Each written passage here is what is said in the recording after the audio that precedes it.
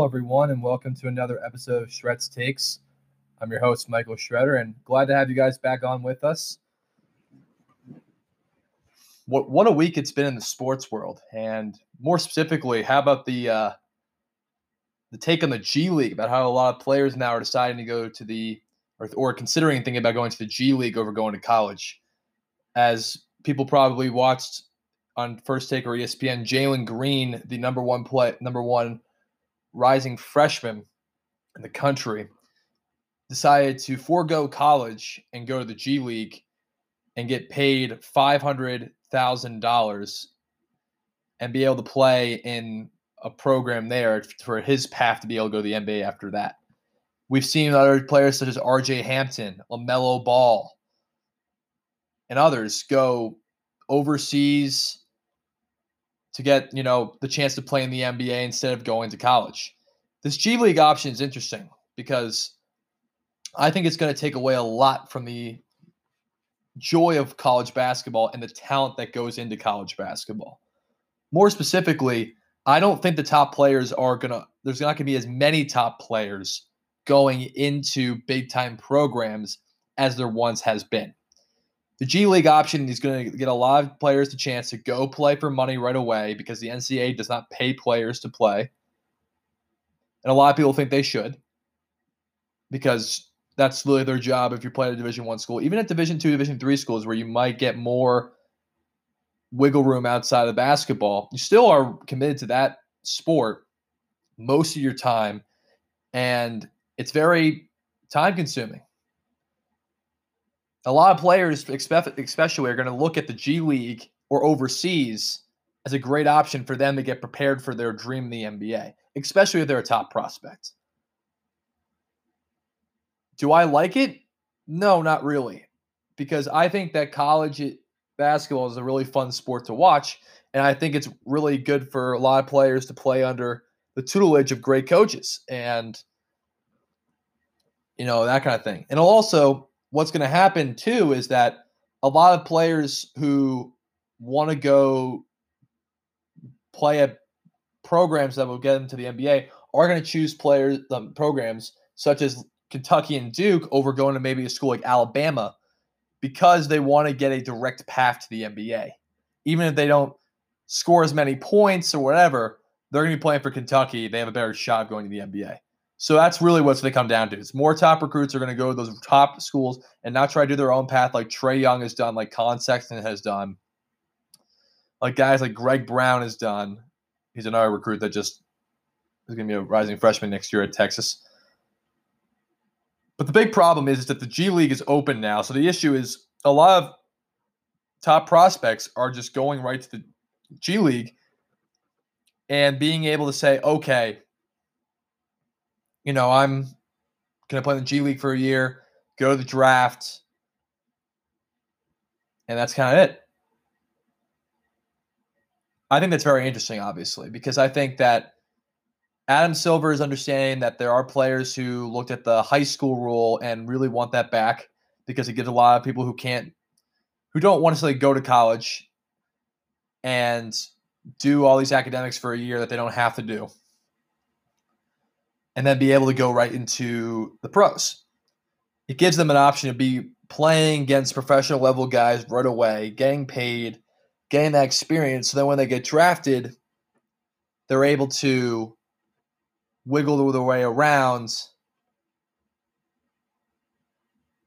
the quote-unquote college draft process. Let's say they go to college, coach doesn't like them, doesn't like the way they're performing, doesn't fit their system. That can be a little different. You think Cam Reddish may have a different NBA career if he went to the G League? I think he would have. Because he was a third option at Duke, and that guy was a top 4 player in the country when he graduated high school. I mean, you tell me. I think that's just really interesting overall. Another breaking news I found was that Andy Dalton is going to the Cowboys, which I think is a really interesting move overall. Andy Dalton was starting for the Bengals for the past at least 10 years around that time. It's really interesting because I'm not so sure why they did that. More so the reasoning behind, you know, how that's going to help a guy like Dak Prescott feel more comfortable in Dallas. That's putting more pressure on him, I think, to succeed, in my opinion. Now, if people were to say Dak Prescott's a better quarterback than Andy Dalton, there's no dispute there. He is. Andy Dalton's kind of fell off the radar a little bit the last couple of years after having 3 really good seasons to start. But putting a guy who's been successful behind a guy who's has had great stats and has made the playoffs plenty of times, but hasn't really made it that far, is really making him probably feel a little bit of pressure that he has to prove himself more so than he initially felt. He probably felt after the contract that he got that it was going to be his team and he was going to be able to do what he wants. And he deserves to get paid big money because he even though I'm a Giants fan and don't like the Cowboys, he's a very good quarterback. He just doesn't win all the time when it matters most. And now having a guy like Andy Dalton behind him, that's putting a lot of pressure on him to be successful and do what he has to do in order to get this team to be a Super Bowl level team. Every year they claim they're a Super Bowl level team, but they haven't proven it to anyone. Let's be honest. As a Giants fan, I love seeing them lose. Even though the Eagles got to the playoffs, who obviously I wouldn't mind seeing them in the playoffs either, but I think the most important problem that Dallas is going to have to face now is this team more about Jerry's success or is it about Dak's success and making Dak become the next Tony Romo, Troy Aikman, kind of quarterback like that, next great quarterback?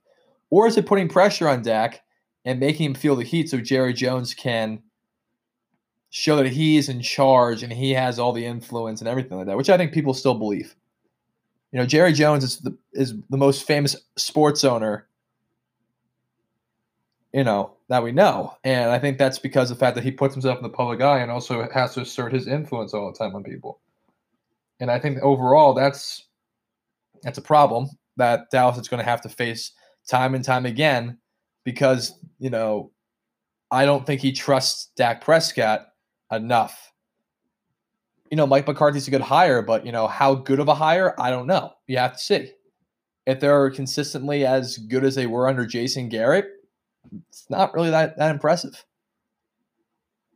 So the future of the Dallas Cowboys, in my opinion, is going to be really interesting to watch. And what exactly they do this season with this whole turmoil, I don't know.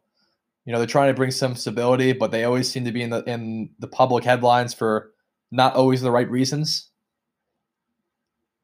You're giving guys like Stephen A. Smith, myself, Max Kellerman, a lot of Cowboy haters a reason to celebrate when you have all these chaotic situations that are occurring within your roster. And I think that's just going to be an interesting play out in the situation. Another thing I saw definitely that struck my mind was the fact that Mitchell Trubisky is getting declined a 5th-year option, which makes sense. I don't care how good he looks next year. Mitchell Trubisky should not be the future quarterback for the Chicago Bears. Should not be. He's a very athletic quarterback who's done maybe some nice things, but his accuracy is really suspect. And then look, we had one good year, and then, the team didn't do too great last year because it was mostly his fault. He did not produce when he had to. He's very careless with the football. And he's coming off a shoulder injury. So that's obviously going to affect the way they look at him. Even though people are saying, oh, he's looking great and he's going to be doing great things. No, he's not. The Bears defense carried him through a lot of games last year. And they finished 7-9 last year. So the Chicago Bears have been a historic franchise that needs to win. And In order for that to be accomplished, they need a quarterback that's going to get that job done. Cam Newton? Cam Newton's a better option than Mitchell Trubisky. That's all I'm saying. I think the Chicago Bears are in a little bit of an issue there too, because if you're looking at the NFC North right now, you got the Vikings, who are still same team from last year, very good. Detroit Lions still have some talented pieces. Matthew Stafford's got a lot of talent. They're still very good, or could be very good. Green Bay Packers, NFC Championship game last year. Despite the turmoil that's going on with them drafting a quarterback, which I didn't really understand that. I spoke last week about. If Aaron Rodgers plays at least somewhat better than he did last year, that team is still going to be really, really good and dynamic and tough to beat. Because Aaron Rodgers is still very good. He's not what he once was, but he's still very good. So you're telling me the Bears with Mitch Trubisky are going to beat those teams? No, I don't think so. I don't trust Mitchell Trubisky for a second. It's not because I don't think he's a guy doesn't have any talent. I just think for that team, his accuracy is not what it needs to be to win big games. And that's not – it could be coaching, it could be whoever's developing him, but he hasn't proven enough that he's a reliable quarterback to trust your franchise with. So that'll be an interesting development there. I guess one other thing I saw too regarding the NFL is the fact that there's all these different kinds of changes within the draft and that kind of stuff, and is Aaron Rodgers going to be traded, and what's going to happen.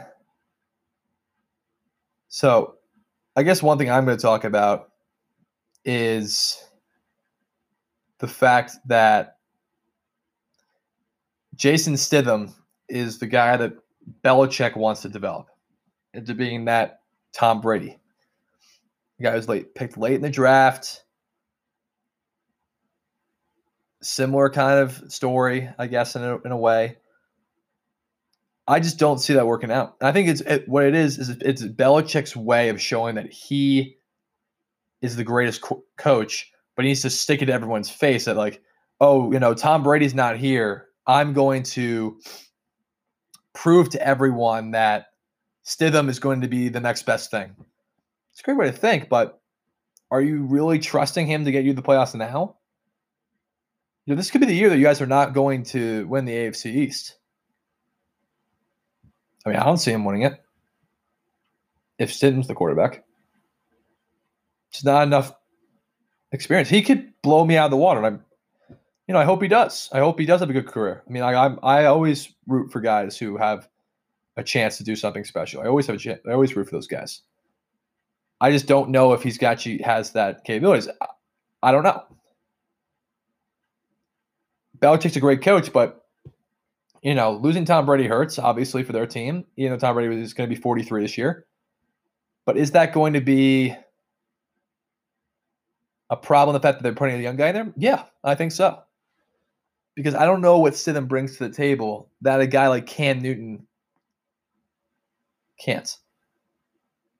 Why don't you go for a guy like Cam Newton? I don't know. I don't know what their thought process is. I don't know what exactly they're shooting for. However, I do believe that they could be moving in the right direction if Stidham has a great year this year. That's a big if, though. So, I don't know. I think the interesting things that occur within this, I just think that, what's going to happen is going to be a little different because I think that, we don't know exactly what is going to happen with the Patriots. I think everyone is expecting the Cowboys to be phenomenal next year too, and you know the Bears. They think the Bears have a chance because the Bears have a great defense and everything like that, and whatever. But see, I just don't see it. I don't personally, and I those predictions of the Patriots going 6-10 next year. I see maybe 7-9. Um, I think that's just you know the thing that people should take into account. I think that you have a lot of quarterbacks next year who need to prove themselves, and I think that Stin's one of those guys. But let's be real, honest. I don't see them actually coming out of this, and I think it's just that. But it's funny. A lot of people have the predictions of the Rams making it over the 49ers next year. The 49ers are going to make the playoffs too, and I think without Todd Gurley, I don't see the Rams being that fantastic next year, and that's just kind of the way I look at it. But definitely interesting to watch how this is all going to happen. But I think the Titans are still going to be really good next year. I think that the Chiefs are going to still be really good next year. I think that I think it's just going to be interesting overall. I think also some people believe that the Browns are going to be great next year. Again, I don't see it. I don't. I just don't think Baker Mayfield's that good. So, the fact that you guys, a lot of people are thinking, oh, they're going to make the playoffs, oh, they're going to be good. No, they're not. They're not that good. It's just folly. Do I think the Colts will be really good next year? Yeah. I think Philip Rivers is going to make them into a serious threat in the AFC for sure. I think that's just something I looked at and was really interested in overall was the fact that I think Philip Rivers will make that team phenomenal next year if he plays at the level that we are accustomed to seeing him play. Will they be a team that will win the playoffs? Nah. But will he do a lot of things? Sure. Sure. Why not? So, I think it's just going to be interesting how the season develops, but I also think it's going to be interesting how everything progresses overall. So, that's kind of the way I look at it. But I guess the last thing I'm going to wrap up with is obviously everyone's looking at when is the season going to come back for the NBA. So much talk about it. You have comments like LeBron James says nobody wants the season to end now, and no one's expecting that. And that kind of and that whole debacle is interesting for sure. And I think it's going to be interesting to see how it plays out for sure. And more importantly, I think it's, I think it's going to come down to all these rules, or like when is social distancing going to get lifted? When are sports going to occur? Everyone's like being impatient about it, but it's all going to come down to when is this actually going to end, right? When are we going to be able to play basketball? You might have to play with no fans, but it's not going to happen in the summertime, I don't think. The way this is progressing, I don't think at all. I think that's just folly to think that's going to occur. If playoffs occur, do I think the Lakers win the NBA championship? I don't know. I don't know how that happened. I don't know how everyone would come back after quarantine and be ready to go. Who's been working the hardest over quarantine? Who knows? It's very hard to do a lot of things when you're just confined to your house or your neighborhood. It's not you can't go out to outdoor basketball courts. A lot of these kids have money to probably have a hoop in their house and weight rooms, but it's not easy. It's not easy at all. And I think it's just gonna, be something that's very interesting for how the NBA happens in the future and then whatever. But I think most importantly, what people need to understand is that there needs to be a sense of patience with this. Hopefully the season comes back. Hopefully they're ready to continue it. But I'm not sure it's going to occur as soon as people want it to. That's what I'm saying. I think it's going to take a little bit longer to do. And I do believe that there has to be a sense of patience with this. And I think that's just, what's going to have to be done in order for people to be satisfied. Also, another note, the Jordan Docs episodes 5 and 6 are coming out tonight. Obviously, I know a lot of fans are very excited for that. The last 2 episodes were crazy good. Dennis Rodman going on his mini vacation. How many coaches would allow that to happen? The Pistons rivalry and how Jordan still hates him to this day and everything like that. I think people are blowing that way too out of proportion. Oh my gosh, there's a hatred there and everything like that and whatever. Like, of course they're going to hate each other. They didn't like each other then. It's just they're not going to be friends now. I mean, it's very hard that rivalry for them to be friends. It doesn't have to. That's not that big of a deal to me. I completely get it. It's just Jordan. Jordan's like one of the more competitive athletes to ever step foot on the earth. I mean, that's just kind of who he is, and his team kind of modeled that same mindset in a sense, and that's why they were able to be successful. And I think the last thing I'm gonna wrap up with is I saw something on First Take. The question that was asked that I thought was really interesting, and I wanted to give my take on was, who had an easier path to becoming great, LeBron or Jordan? And again, I think these debates are stupid, to be honest. LeBron is the best player of this generation. Jordan is the best player of his generation. Jordan's the best player of all time. That's, I think, how it should be said. LeBron is on the Mount Rushmore of basketball. He's in my top 4 all time. Unreal player. Unreal. The easier path to greatness in terms of the finals, it's Jordan. I mean, it's LeBron. LeBron had the easier path. Jordan is greater. But LeBron had the easier path. Yes, LeBron went through a lot of stuff in the finals, but going through the East? Are you kidding me? The East was a joke when he was with the Heat and the Cavs. Especially with the Cavs. I mean, he had swept teams in the Eastern Conference Finals. Toronto was number 1 seed in 2018. He swept them. The East was tough when Jordan was there. Cleveland, Detroit, Boston, Philadelphia, the Knicks, Indiana Pacers. With LeBron, it was really the Celtics. Yeah, you can say the Pistons in 2007 too. The Pistons were really tough. Yeah. I'm talking about when he was in Miami, it was the Pacers for 2 years, and they beat him in 6 games and 7 games. So decent. But LeBron, there wasn't really a challenge for him in the East.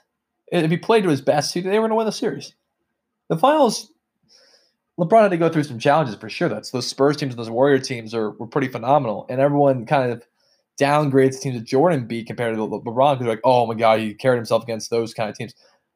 Let's be honest. I think Jordan would have done more in some of those other series than LeBron. Jordan would never had the collapse that LeBron did against Dallas. And LeBron's great. I mean, it's nothing taking away from LeBron James. He's, I think he gets a lot of hate that's unnecessary, but easier path to greatness, LeBron James.